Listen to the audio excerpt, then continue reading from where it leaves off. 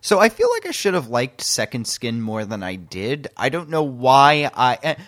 In a lot of ways, this is a very important Kira episode. It has, Is it?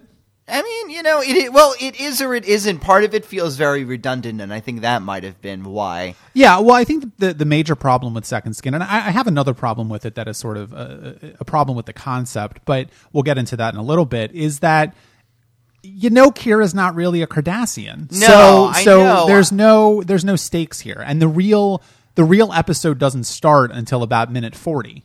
Yeah, I mean, I guess.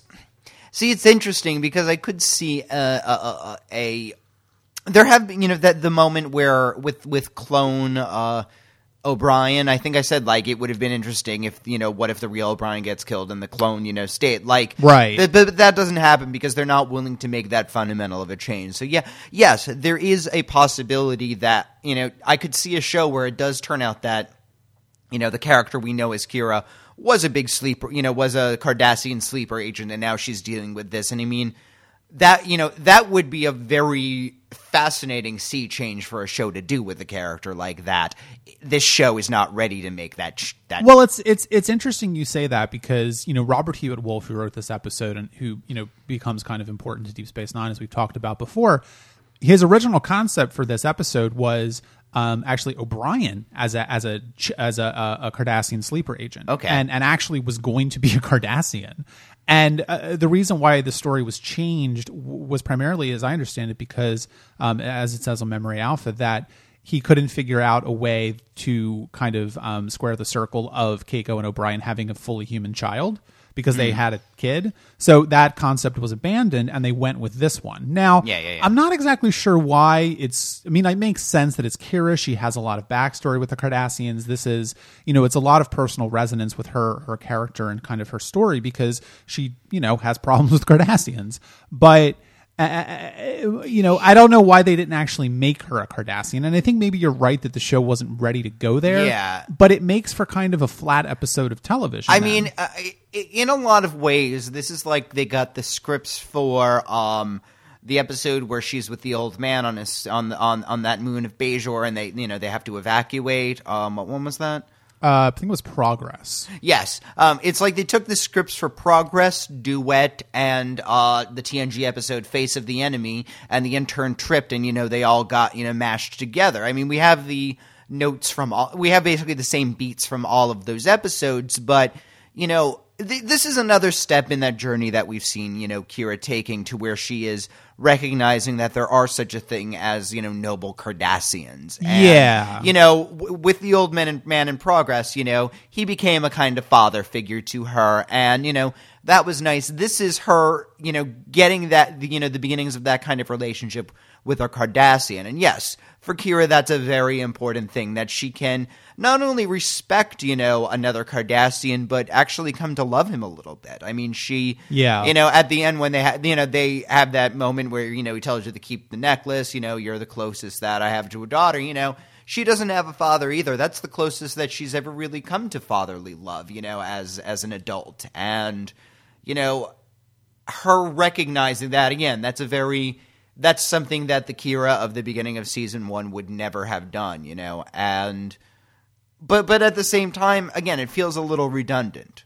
Yeah, I feel like there's probably a way that they could have introduced the character of Lega Gamor and made their relationship, gel in a different way.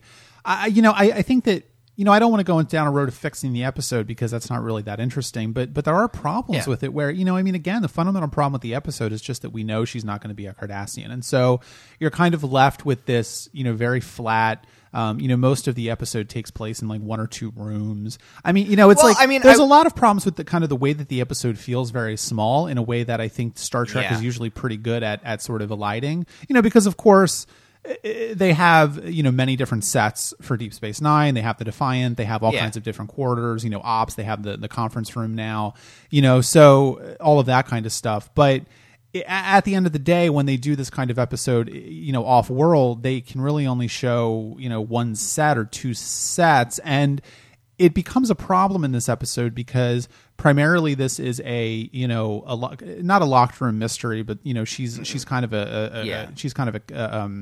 a prisoner and she can't leave, and they'd sell it that way.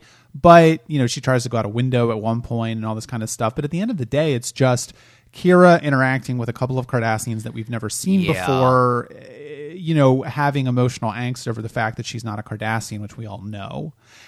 And I guess it makes me sound like I don't like this episode. I do, but I think it's entertaining enough, and I think it does have some interesting character resonances.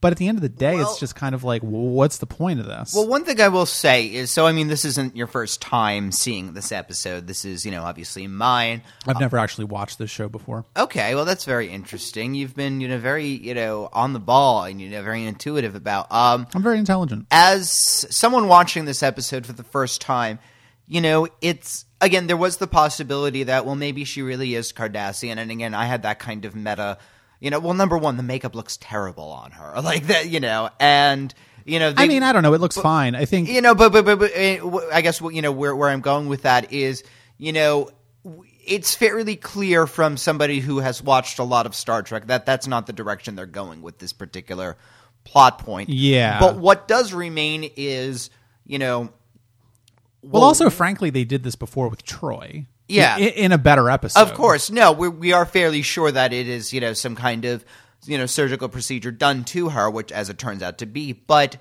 the main question that is left is, why is this being done to her? I mean, and who is it that's, who... Well, who's the one that's lying here? Obviously, it's fairly sure it's the Obsidian Order guy, but, the direction that, the legate, his stake in this is a little ambiguous until, after a while, you aren't really sure for the beginning of the episode. Is he genuinely feeling, feelings for someone he thinks is his daughter, or is he just that good and playing along? Because, you've been telling me to kind of not take people, especially Cardassians, at face value on this show. And so I was looking at it a little more critically. But, what is their motivation for doing this to Kira at this point? There is really none you can think, but as it turns out. Well, I think, there's a lot to kind of, there's different directions I could go in with that. And, we'll cover all of them. But I don't know, the episode is it's kind of sloppy in some ways because I think the episode would have been better, number one, if you hadn't had a couple shots of that mysterious alien following Kira and telegraphing the fact that she was going to be kidnapped. I don't know what the point of that was. It didn't seem to go anywhere, and they didn't use that alien to find Kira in any way, right? So, it's kind of like, why? I think it would have been more effective if Kira had just woken up on Cardassia and we didn't actually know what the hell was going on as much as she did, right? So that's kind of number one, I think, the problem with it. And then I think the other thing, too, is that you're right that Legate Gamor, we're unsure if he's actually playing along with the Obsidian Order, if he's, actually feeling this way. And one of the things that I actually like about Second Skin is that it is willing to, go a bit further with the Obsidian Order and say, these are people that are willing to, kidnap a Bajoran, major and surgically alter her to look Cardassian, not for any real reason other than suspicion. Like they make it very clear that they don't even have any evidence that Gamor is a dissident, right? That they're willing to go to these lengths on a vague hunch that this guy is a dissident. And, that's the part of the episode that I think works, because that really shows exactly how, I think, not necessarily evil the Obsidian Order is, but how... something, Cardassia is very willing to do very elaborate... I mean, this is actually very similar to O'Brien getting tried for really nothing, It's another example where they just decide, we're going to fucking ruin somebody's life. They pick a random, Federation-affiliated person and then just, do this elaborate, dog and pony show. And that's why I think Cardassia is really interesting, especially in this show, because they're not really worried about antagonizing the Federation in a fundamental way. They're willing to kind of pick the scabs and do things that they know will get under the skin of the Federation. They have this treaty. I mean, think about how far they've gone, from the Wounded. I mean, we watched the Wounded a few weeks ago when we guested on another podcast, and it was really interesting to kind of watch that episode, with kind of the knowledge of what comes after, I think, especially on Richard's part. And it's kind of like, they have this treaty. They're ostensibly, allies, quote unquote, with the Federation and all of this nonsense. But at the end of the day, we know that that's not true. And there's kind of this weird, I don't know. It's not a Cold War, but it's the Cardassians are not exactly fans of the Federation, and the Federation know it. You know what I'm thinking about is that at the end of the Wounded, basically Picard and the goal that they have in that episode, they know that the Cardassians have been plotting, and but Picard says look, my mission was to keep the peace at any means possible, and we're going to keep the peace. In a way, what that was telling Cardassia is you can do whatever you want, and we're never going to fire the first shot in the war. Yeah, that's because so I mean, at the end of when their plot with O'Brien goes to hell, oh, we're sorry, and we're going to make this, and like I said, at the end of the judge looks like this wonderful magnanimous person who gave a gift to the Federation, and that's a very they win no matter what. Here, it's not like, Bajor has the resources to go to war over Major Kira, All the Obsidian Order would have to do was apologize or disavow certain things.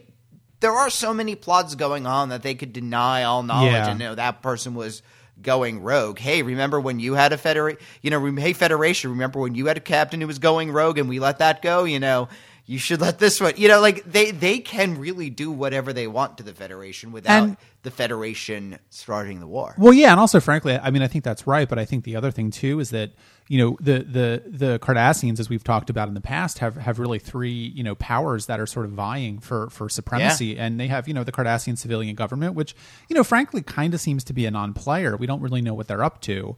Then we have the Obsidian Order, and we have the military. And so, the Cardassian civilian government is very well positioned because they've got the military and the Obsidian Order to do all the dirty work for them. And it's kind of like, we know from the way that they've kind of intimated about how Cardassian government works in the past, that it's not a situation like the Federation where, Starfleet is very much under the control of the Federation Council and the President. Yeah. And Starfleet will not go off and do things that the Federation government does not want them to do. Whereas on Cardassia, it seems very easy for the civilian government to say, oh, we're really sorry, we don't know what the Obsidian Order is doing. And it also seems really interesting as well that in this episode, it's revealed that the Obsidian Order has autonomy at the sort of bequest of the military, and that can be revoked at any time. And so it's kind of like there's all these weird things about how Cardassia operates that are kind of, not coming to a head in this episode, but the layers are slowly being revealed, which I find really interesting. Yeah, and this group, the Dissidents, it's unclear if they're almost a fourth group that's made up of members of the other three groups, in a way. Yeah, and they seem to be...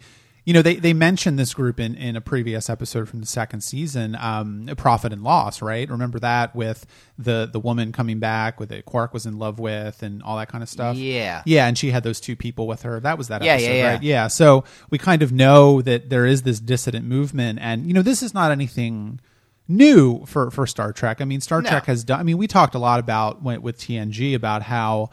TNG did have some sort of late serialization and things were picked up. I mean, this is more TNG style serialization where they kind of mention something that happened a while ago. But at the same time, the show is not forgetting that these things are happening. And, we don't know what the dissident movement means. We don't know who's a part of it. Obviously this Legate Gamor, who is now going off to some other, alien government and be protected by them ostensibly, is going to continue his work in whatever way he can. But, Cardassia is a very, divided place. Yeah.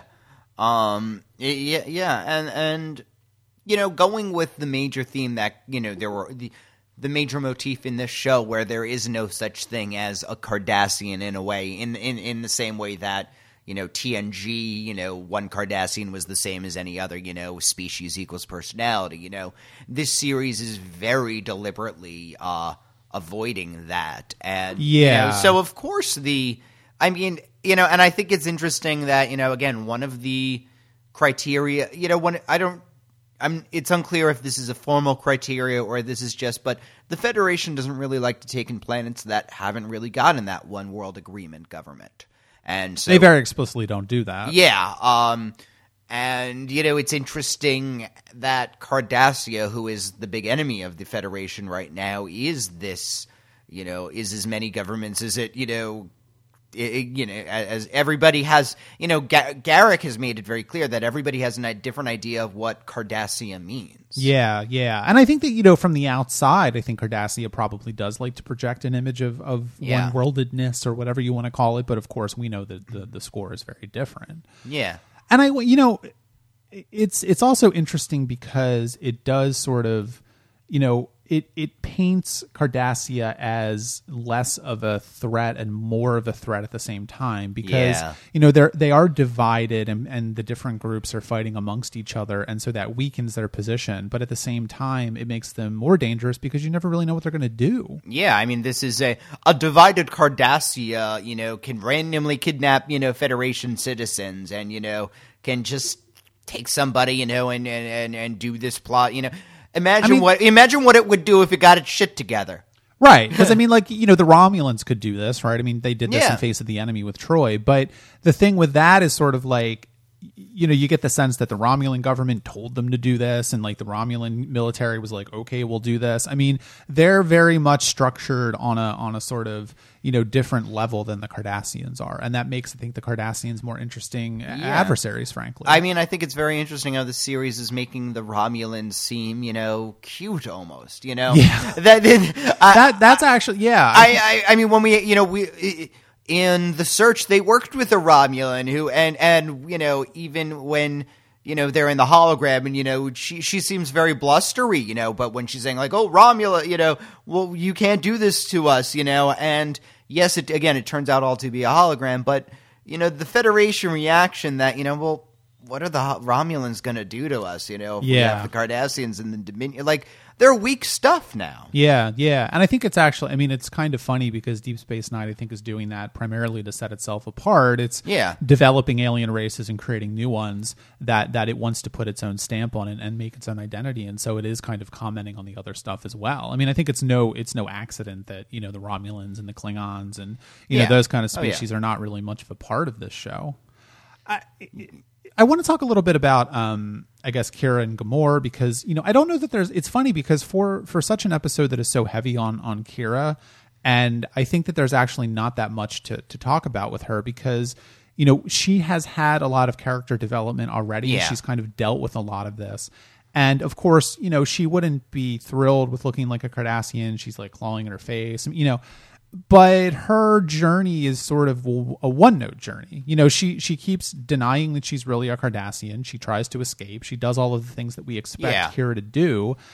And at the end of the day, she hasn't really changed any. She hasn't learned anything. And her, so it's kind of like... Yeah, even though this relationship, this affection she has for him is new, it's something that she's been capable of for a little while. She just, frankly didn't meet the right father figure, if you want to say that. I mean, I do like the fact that this is a plot by the Obsidian Order to uncover the dissident Gamor, and that Gamor doesn't know that, Kira isn't really his daughter. I mean, you get the sense in this episode from the end of it that he really did think that this was Ileana, and that, he was surprised when she wasn't. I mean, and that's really there's a lot of pathos there, of course, because this is a man who misses his daughter a lot, and we identify with that. There is certainly a suggestion that he is ignoring a lot of things, because he just wants, her back so badly, Yeah. And I think it's interesting that he thinks of himself as, now part of it is, a father trying to protect his daughter, but I mean, he seems to think of himself as untouchable. And he's obviously not. Yeah, but I mean, I think he really does think of his position as untouchable, which is it's his blind spot, and it doesn't necessarily come off as arrogance. I think he was just... I think he's more surprised. I think that he really did think that, and he was surprised that this was kind of on their radar. It comes off slightly naive in that regard, but and I actually think that's interesting because this might be the first naive Cardassian we've seen. Yeah, and that kind of. But and that frankly makes him a little more endearing because he's just as much of a victim of them as she is, right? Sure. Now they both are just again, but I think in a lot of ways this is less of a Kira episode and more of an episode about Kira and Gamore's relationship, and it works. I think it's a good relationship. I mean, I'm curious as to whether he appears again or not. I mean, it could.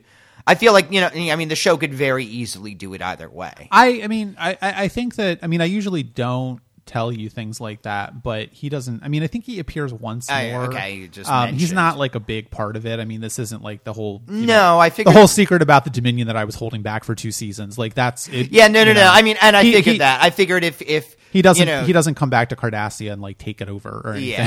Yeah, I figure maybe at one point they'll have a chat with him or like they'll ask him for a favor, as part of a better plot. But well, and I guess since we are talking a lot about the Cardassians, I think the other thing I want to talk about in this episode is Garak because Sisko gets one over on Garak in a way that I like.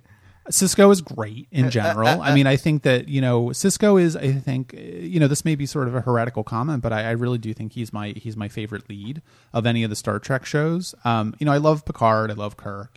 Janeway is fine. And Scott Bakula is Scott Bakula.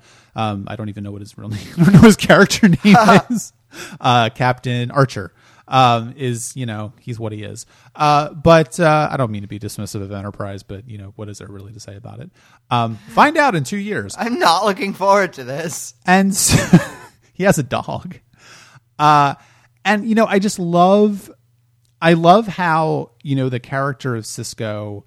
Especially, we'll see that in the next episode. But he's very loving. He's a very open person with his emotions. He's not afraid to show compassion. He's very much a Federation Starfleet officer. But he's got this undercurrent of deviousness, which I like, and I think it suits the character and it suits the environment in which he's in. Because again, Deep Space Nine is not a Federation starship. It's not going to be able to be run like a Federation starship. There's a lot of different alien species. Primarily it's a Bajor owned station, so there's a lot of Bajorans running around. I mean, the Federation is a minority in this station, and so he has to run it in a different way. And I like when. And obviously, I mean, I think Avery Brooks just plays this very well. But that scene where he's basically blackmailing Garak into helping him is just great. Whenever he has that kind of a scene, he's enjoying the hell out of himself. Like oh God, what was it? It was a couple weeks ago. Who was he interrogating it? You could. I don't remember, but anytime he's interrogating somebody or like talking to Quark or basically when he really likes cornering a person and having the person corner themselves as well. Yeah. And then he just, and he plays it very subtly up until the moment when he knows the person has to do what he wants now, and he just kind of just smiles and has this great shit-eating grin. Yeah. And two, I think also that, I like the fact that, Sisko gets one over on Garak, and Garak has to help him on the Defiant and all this kind of stuff, right? But at the end of the day, Garak is getting one over on Sisko as well, because, Garak is the one to get them out of that situation with the Cardassians. We kind of... I like the fact that we never really know what's going on with Garak and what's true and what's not true. I mean, how are you feeling about him? Like, especially in this episode where it's kind of revealed that, he's got more knowledge and more connections on Cardassia than he's kind of revealed at this point. I mean, I feel like the amount to which I may or may not trust Garak is inconsequential to the fact that I love the hell out of the character. Yeah. Just because, again, that one, I mean, the scene with Sisko, getting him to do, that's one of the rare opportunities that Garak just doesn't have mastery of the situation. And, he's the kind of person who makes it very obvious that you can't trust me. I'm only out for myself, all of that. And I mean, it was at the end of this episode that they say, don't trust Garak. Is that? Yeah. Gamora tells Kira that. Yes, like as very like So that kind of intimates that Garrick is a lot more. Yeah, that bit on higher echelons than has previous. I mean, you could kind of intimate that, but there's. I think the biggest danger that we have with Garrick is that we think we know a little bit about Garrick right now, or at least the characters do. Yeah, and so. Right now, everybody thinks that, he's somebody, he was high up on Cardassia, he was disgraced, he's in exile, he's trying to get his position back, and, he's hyper-competent and knows a lot of things, That's what everybody thinks of Garrick right now, and that, at the end, is saying, no, that's his, the tailor was his disguise isn't the tailor. His disguise is the his disguise is Garrick. He's disguised as a tailor, disguised as someone. You know what I mean? Like who knows? He's about 6 levels deeper than everyone is right now. Yeah. I mean, and I like it because this is a kind of character that we haven't seen on Star Trek before, really. And I think that because they can very slowly, drop the bottom out a little more every time we see Garrick. Yeah, and that is something that needs a lot of very deliberate pacing to, do in the way that they have, characterized Garrick. I mean, we're seeing him more and more lately. It's funny you think that, but we haven't really. Like he's hasn't really. He's been in 3 or 4 episodes a season. I mean, this isn't like I think part of it is that we saw him, just a couple weeks ago in the latter part of the second season, and then we saw him again. I think once before in this season, and now we're seeing him again. So it's just kind of like maybe but it's kind of like we don't he does appear in the show quite a bit. I don't remember how many appearances he has, but it's a lot fewer than you think, and I think part of that is just because Andrew Robinson is his performance is just so unique that he sticks out in your mind. So I think that Garrick is obviously a character to watch, and I'm glad that you're liking him because he is one of my favorite Star Trek characters of all time. Aww. I guess the final thing to talk about before we move on to The Abandoned is this is just a minor thing, and I know it's just put it in the category of this is a TV show, just watch it and enjoy it. But I don't really buy the whole surgical thing with changing someone into a Cardassian, especially the fact that and I don't want to get gross or anything, but don't they have different genitals? There's just things about this that don't really line up. Kira had to go to the bathroom at some point, and I mean, maybe she didn't. She never went to the bathroom. Oh, Bajorans actually don't pee; they just sweat it out. Oh, that's okay. Yeah, but if she's doing that, then she would know that she's not a Cardassian, right? So it's just kind of things like that where you're just, if you think about it for more than 2 minutes, you're like, wait a second, how did she ever really believe this? She went to doctors. I mean, it's just, I don't know. It's just kind of, I don't like it, but whatever. You just kind of have to overlook it for the episode's sake. I mean, I guess for the point, because I guess the point is that Kira doesn't really believe that she's a Cardassian, and number one, I don't know. Well, she doesn't believe that she's a Cardassian. Yeah. But I mean, the episode is incumbent on her feeling crazy in a certain way. Yeah, of course. But I guess it's the we can assume, but I mean that. There is no way that they would have had the episode say, "Look, I have Bajoran junk. I can't be Cardassian." No, I know. But that's her proof. But I mean, I guess it's the kind of thing where when you're being told by everyone, and you look in the mirror and you see this, and everyone's insisting, and you're not, I'll be very gross. I always kind of thought that the Cardassians were one of those species that had a cloaca. Yeah, I don't know. It's weird to me. I don't know. It's just weird to me. But anyway, you really do think about the genitals of aliens on Star Well, Trek I a do. lot, I'm don't sorry you? Because it's just they have sex with each other, and I'm like, how do they do You this? know and that Betazoids just have the most beautiful vaginas, I'm sure they do of all time. They're just perfect specimens. How do Klingons and humans have sex? I don't know. Violently. Now Klingons me. have just big nasty just clubs down there. It's just disgusting and brutal. Well, they have backup organs, so I'm just they all have two. I don't know. I'm just saying. Anyway, this has gone into a weird area, so maybe we should just move on to The Abandoned. So here's an episode that fucks everything up. Is it?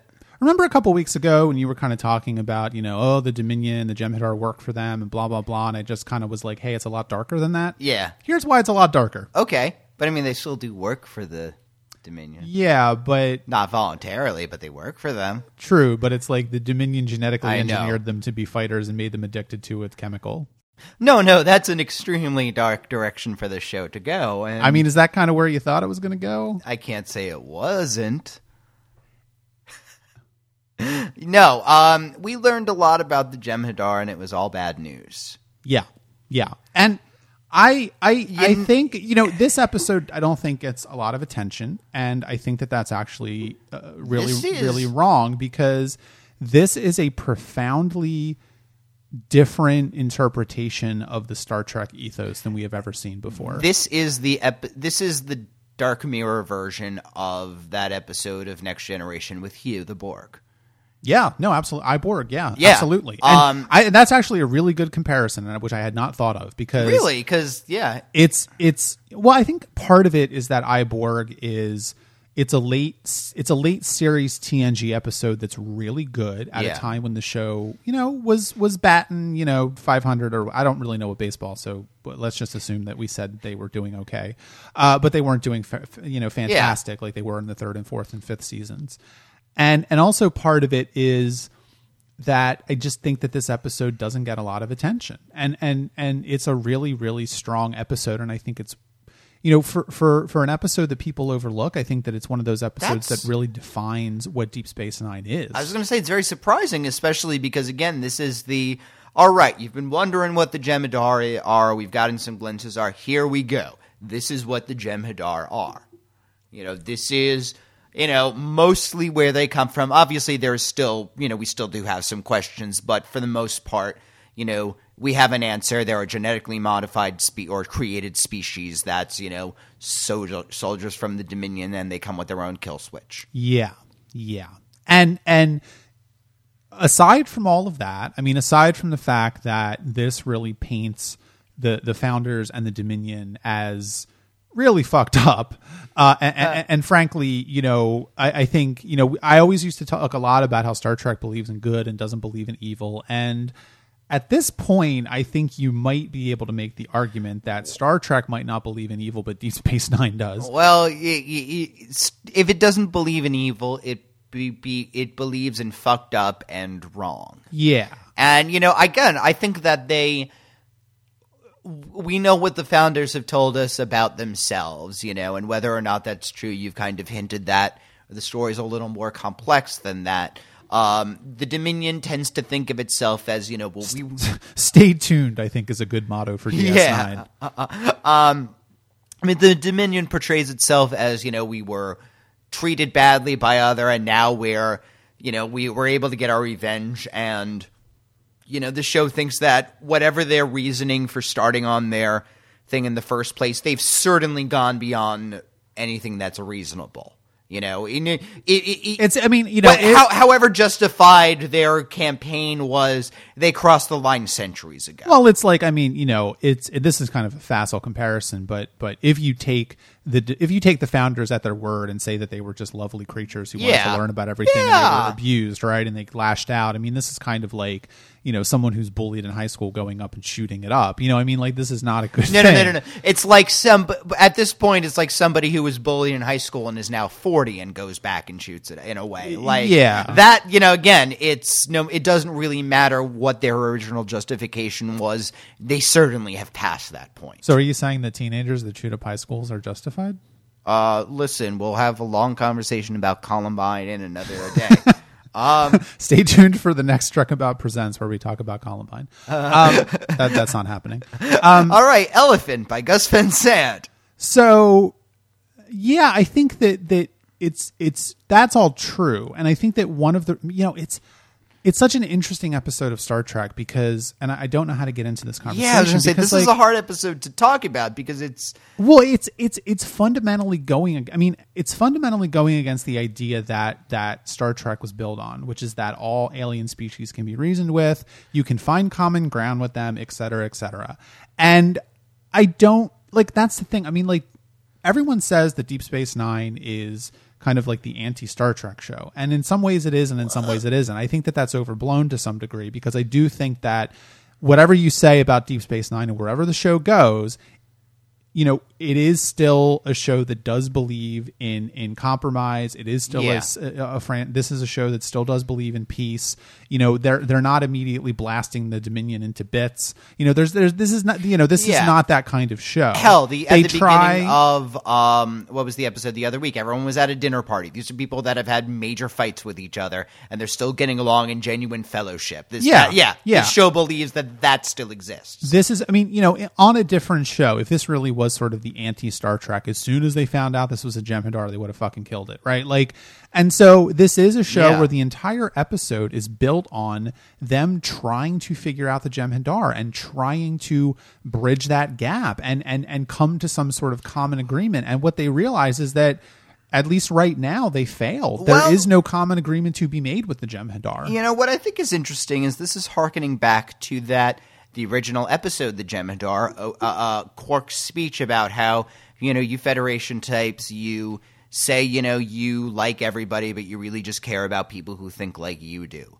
So Odo in this episode is giving the Federation speech. You can do anything you want to. You can choose for yourself. And, you know, we are watching this and we are agreeing with him, you know, and we're going, and, you know, we very badly want Odo to convert this Jem'Hadar. That's what he's trying to do. He's trying to say, no, you can be more than who you are, and, you know, you can be like one of us. But the Jem'Hadar at the end of the day is saying, well, what I choose to be is who I am. I mean, he is, in a way, that's kind of, while the Jem'Hadar are antagonists through and through in this series. Well, and I think that's... This is Odo saying what you are is wrong. You have to be like this, which for Odo to say is vaguely hypocritical, but also in an episode that also, by the way, changes up Odo in a fundamental way, where he's like, he has his own quarters and he throws away his bucket. And, you know, he is definitely the effects of him finding his people are not lost on him. And he is able to, he's starting to separate from the Odo that we have seen in the past couple of years, in a way. He's becoming a little more himself in some ways. And, you know, that, you know, I love Kira's expression whenever Odo is really happy, because she just gets that genuine, you know, that very genuine just smile for her friend. And it's like a very, you know, nice moment when she has that. You know, she had that when he met the Dominion at first, and when he, you know, is in his quarters, you know, and I don't know, that's just a very, I like their friendship. I like their, you know, relationship with each other. And that's just a very nice, you know, symbol of that. We didn't talk about Nana Visitor's performance in Second Skin, but it's quite good. And in this episode, she's really good. And I feel like to a degree, like, we don't have to mention her performance because she's probably the best actor on the show, I would say. I would agree with that. I think that she is really, really, really strong, if not the best actor on the show. And what I think is interesting about that is, you mentioned smiles, and there's that scene with Odo and the Jem'Hadar where Odo's trying to get the Jem'Hadar to smile, and I think that that's a really interesting scene because, number one, the Jem'Hadar, do they smile? Is that something that all humanoids do? I don't know. And the other thing is, Odo has learned that it's an affectation on Odo's part to smile, and so for him to try and teach the Jem'Hadar to smile is not hypocritical necessarily, but it's interesting because it's him allowing himself to. It's allowing himself to be happy in a way, because I think, you know, I think Odo is starting to smile at other things, you know, or at least, you know, he's becoming more comfortable with different emotions. But he's not becoming more himself in that way, because by Odo smiling, it's changing him and saying that he is trying to make things easier for the people that he's living with, which is not a bad thing necessarily. But I think that smiling and facial expressions are not something that is that Odo would ever do naturally. And so for him to that scene is really important, I think, because it shows that, he gives the big speech to the Jem'Hadar about the Federation ideals and how, all this kind of stuff, right? But in that scene, it's a very small scale example of, even on a fundamental level about facial expressions and emotion, Odo has bought the party line.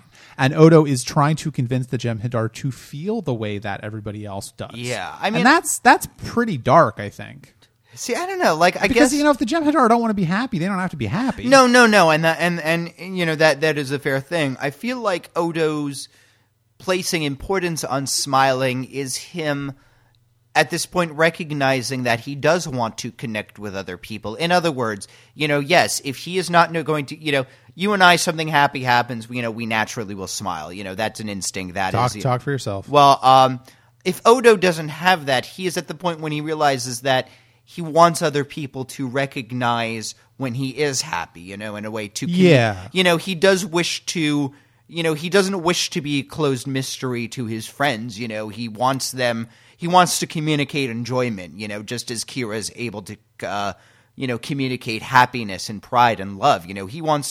He's finding those things are not silly things that humanoids have that, he's better than for not having, There are things that he is starting to feel and wants to. I mean, this is kind of the next step from Data in the Next Generation, where it seemed to think that not feeling emotions was not expressing emotions, and that they were two different things. Yeah, that could be. I mean, I think that I'm certainly not making the argument that Odo is some sort of brainwashed. Oh no, prisoner. He's But I do think that it is indicative of the way that he's thinking at this point, and the way that sort of the show is kind of, it's poking at the edges of the Star Trek philosophy without completely collapsing it. And even though Odo's able to understand maybe the beginnings of what this Jem'Hadar is, that he can appreciate, I don't want him to be a lab rat because I didn't like being a rat, and all those kind of things. But beyond that, he's not really sure, because I don't think that somebody talking to Odo the way Odo talked to the Jem'Hadar, would have worked on Odo. No, I don't think so. Yeah. But also remember, though, that the first time that this particular Jem'Hadar sees Odo, and this is something we haven't seen before, and I think this is probably a crucial piece of information. Yeah. I don't even know if you picked up on it, but the Jem'Hadar seems to be genetically programmed to be deferential to changelings. They make that actually very clear in the episode. I think he even said, they even say that, there's a programming to where you're, deferent. And I mean, even towards the end, I mean, that's something which is a subtle undercurrent to the episode, because he's, Odo is pissing this guy the fuck off. And yet this guy can't, anybody else, the Jem'Hadar would have killed them. He can't, express how angry he is about Odo. Right. Which I think is, and in a way that becomes subtle torture, that he's, telling him to do something that, he wants to obey, but he can't obey this order because he's tearing this guy apart, frankly, without realizing it. Yeah, because I mean, and this is again, I think, why this is such an important episode for Deep Space Nine, because it shows exactly, how far the founders will go. I mean, they've basically created an entire genetic slave race of, soldiers that are incredibly hostile and angry and just want to fight all the time, and fanatically loyal to their creators. and fanatically loyal to their creators on a genetic level and won't hurt them. I mean, it's like to a degree where one who isn't even allied with the creators, he can't hurt. Right. I mean, this is bad news, right? I mean, this is not a good thing. And again, I think that that's all fine on a plot level, and I think it does kind of paint the founders in a different light and maybe gives us some more information about them. But on the other hand, as an episode of Star Trek, I think that it's if again you go back to that I-Borg comparison, when Hugh was cut off from the collective, he started to retain his individuality. He sort of was like, I don't want to go. He made the decision to go back. I mean, this was all a very Star Trek episode. And his decision to go back is seen as a tragic, and it's a sacrifice he's making to save everybody else. Right. And also, as we, unfortunately, as we see in The Descent, it had ramifications. Yeah, which, Descent is whatever. Let's just pretend that didn't happen. But I think that you look at that episode and you see where that went. Yeah. And then you look at this episode and you see where this goes. And there's no reasoning with the Jem'Hadar, right? Yeah. Like, and I'm not saying the collective Jem'Hadar. I'm just saying that it's hard to talk about because he doesn't have a name. But a Jem'Hadar, whatever. Let's call him Bob. But I mean, that's also, which is also, let's say, that's one of the points of the episode, that they're, this species is frankly designed to have no individuality in a different way. I don't know that it's not. I don't know that he doesn't have individuality. I just think that he is the problem with this Jem'Hadar, and perhaps with the Jem'Hadar in general, and it could just be that this Jem'Hadar, wasn't raised properly, wasn't raised around other Jem'Hadar. Perhaps they are a bit more, whatever, right, calm or something. If they're just, they may know how to channel this sort of innate aggression in them, right? Well, they probably have tons of like drilling and practicing and all of that. I mean, I can assume you go to the Jem'Hadar planet or wherever that they are going to, it's going to be a gigantic military installation. Yeah, I would assume so. But I think that what is most interesting about that is that, this is the Star Trek, kind of ethos failing in a way. I mean, this is a very different episode of Star Trek than we've seen before. They try and reason with this Jem'Hadar. Odo tries to teach him the ways of the Federation and humanoids, and it doesn't work. At the end of the day, there is no common ground to be made with this Jem'Hadar. He goes off and ostensibly is going to go back. He went back to the Gamma Quadrant. Odo comes back and says, "You were right. There is no reasoning with the Jem'Hadar. There is no common ground," and that is just so profoundly different than what we've seen before. I think, especially even in this show. Again, this is going off in. There are individual Cardassians, as in, even though any given Cardassian will probably be your enemy, you can form, Even someone like Gul Dukat or Garak, who is, can't be trusted, you can find common ground and have, and they are not their species in some ways. This is saying, well, a Jem'Hadar is a Jem'Hadar. Like we didn't find a noble Jem'Hadar. Well, not even that. It's that divorced from their, the thing about Star Trek is like divorced from their culture, divorced from their society. You can kind of like.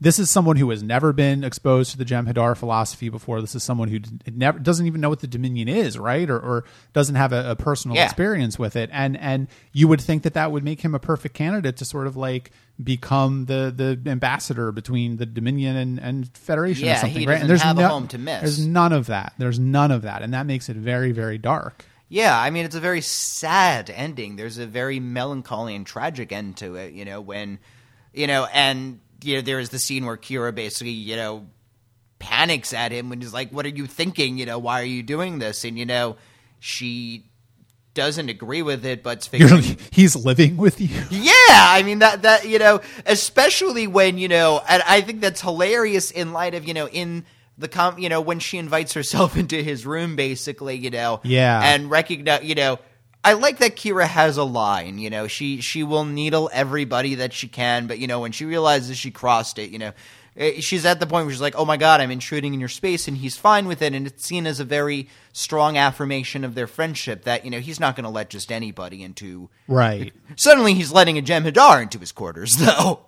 Like, right. That's, But at the I think some of that is due to Odo's sense of obligation too. Of course. I think he realizes that the options are either leaving the Jem'Hadar in the brig or taking him to his quarters. But still, it's a weird.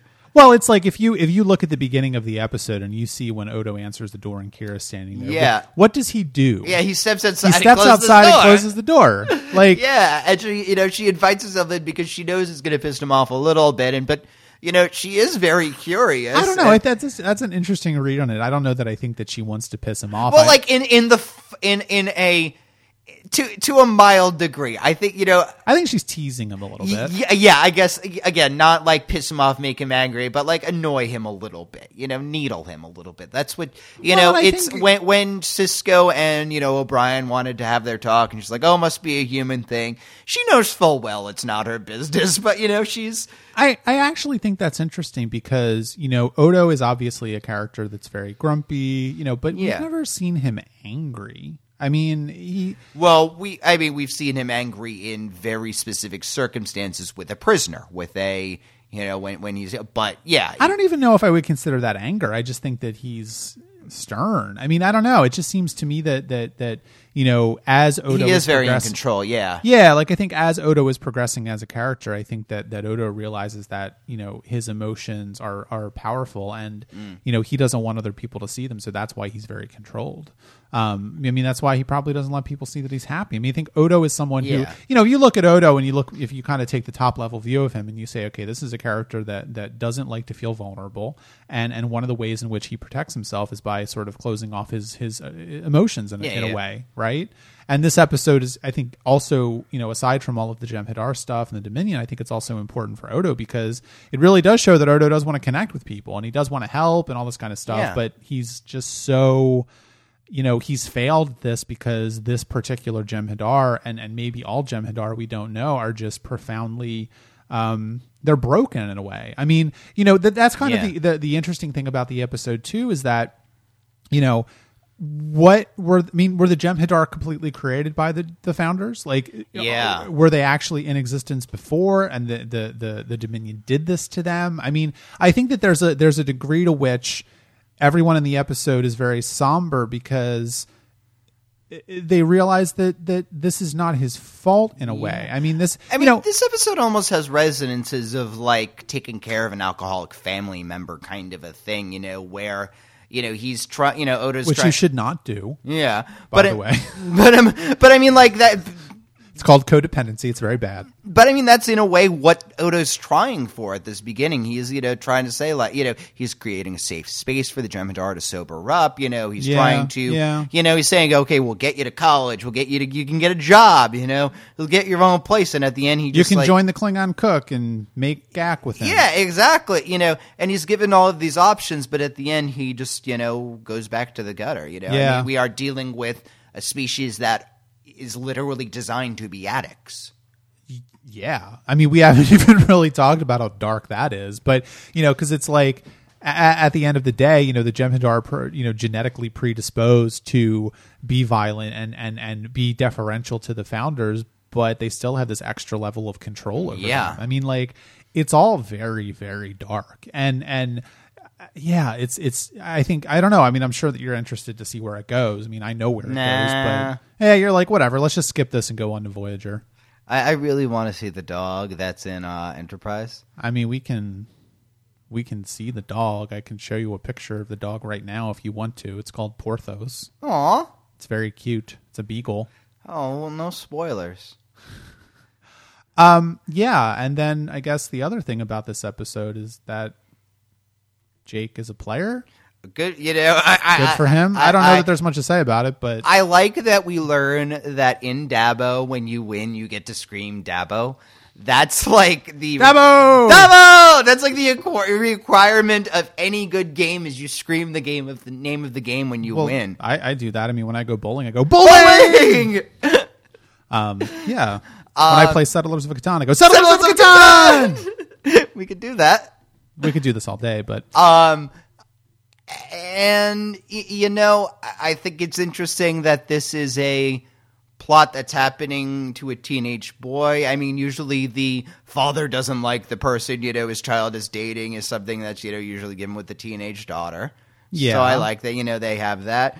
I mean, I like that Captain Sisko. Why do you keep calling him Captain Sisko? It's not a captain. You know, shut up. Commander Sisko is very interested in babies and loves babies. I know. And that's it. You know, it's and he's a good father, and he wants his son to be happy, and he learns that Jake is writing poetry, and I think that's weird, but good for Jake. Yeah. And he's got a hot girlfriend. I mean, so I like the Dabo girl. I think she's great, charming and fun, and you know, good for him. She's smart, obviously, and she enjoys Jake's company. And whenever they've talked about, you know, Jake has talked about this relationship, it always came off as, you know, she is just totally using this guy to get tutor, you know, to do her homework for her or whatever, or tutor her or what, you know, and you know that. Well, she's 20, so yeah. I mean, like you think. No, but I know what you mean. Yeah. No, like, you know, you get the sense that, you know, she's not really interested in him, but he's smarter than her, and she, you know, Need some. I also, I mean, not to cut you off, but I also think it's interesting that Sisko is really taken aback by the fact that Jake is like a Dom Jot player, because I don't think we've ever heard Dom Jot before. We don't know what it is. But... Isn't that the game that all the Ferengi play though? I think Oh that's the one that, yeah, like, you're right. It is Dom Jot! Jot! Yeah. Which, I mean, his best friend is Nog. I mean, I figured he would have taught him at some point. I mean, Yeah. So that's good for Jake, I guess. I don't know. I don't have much to say about that plot point. Okay, I'm glad we didn't, because I was worried you were going to like talk about it for a while because you like Sisko and Jake. I do like them. I mean, I think they're good characters, and I like their relationship. So good for you. You're allowed to. Good for me.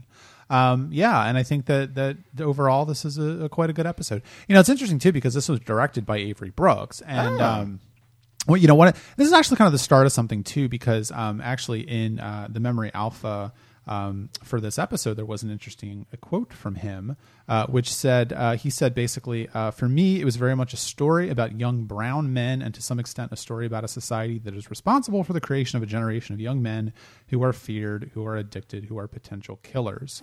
So yeah, there's that too. And this is a theme that will be developed later. So just go with that. That's one of the things that I actually also really like about Deep Space Nine, is that they deal with, I'm trying to think of a good way to say this, but they deal with the fact that Avery Brooks is a black man, in contemporary American society, and all of the sort of problems that young black men and African Americans in America in general have, without making the Federation racist. Like they are sort of, they do deal with this a little bit later on down the line in a very interesting way. Okay. And it's just, I like the fact that the show is, and I think this is something that Avery Brooks, has said in interviews as well, where, a lot of the reason why he, sort of the relationship between Jake and Sisko is always very warm and loving and fatherly, because, there's, he wanted to combat this idea of, absent black fathers and all this kind of stuff. And I like the fact that the show does deal with that kind of stuff, without making the Federation racist or something like that. I mean, so it is kind of a good example of, I think, Deep Space Nine maybe going somewhere that Star Trek hasn't gone before. Yeah, I mean, hasn't been able to go. Right, like they had Uhura in the original series, and that was good for its time. I mean, they had Worf as being an absent father to Alexander most of the time. We got to be honest with that. Yeah, and that's kind of I mean, this is we've said several times that Sisko is the opposite of Worf in his relationship to his son, and that does seem a deliberate decision. I think it is, and maybe not a deliberate decision, but sort of a calculated one. Well, just as it's every time there's been a new show, they've made a point to get different characters. So Dr. Crusher was not Dr. McCoy. There was no counselor that we can compare to Counselor Troy. So right. We had one father-son relationship. Here's a very different father-son relationship. Yeah, I think that's true. All right, well, if you have thoughts on either of the episodes that we just talked about, please leave a comment on the post for this episode of the podcast at truckaboutshow.com. Our social media username, where you can find us on Facebook, Twitter, and Instagram, is truckaboutshow. And leave us an iTunes review. We would appreciate it. We do not have any new ones to read. If you leave us one, next week we could read it. And don't forget, we have a Patreon now. So go there, the link's on our website, and give us some money if you feel so inclined. Next week, Richard's just being quiet. I don't know what he's doing over there. I can't see him. I'm plotting. I think he fell asleep. Next week, we are talking about civil defense and Meridian. And I will tell you right now, Richard. Yeah? I fucking love the hell out of civil defense. Okay. It is one of my favorite episodes of Star Trek. Okay. Like all of Star Trek. Okay. So just be ready for that. If you don't like it, we may have to stop the podcast. I understand. So now we've completed a round of Trek About. So you know what we get to do? Trek About!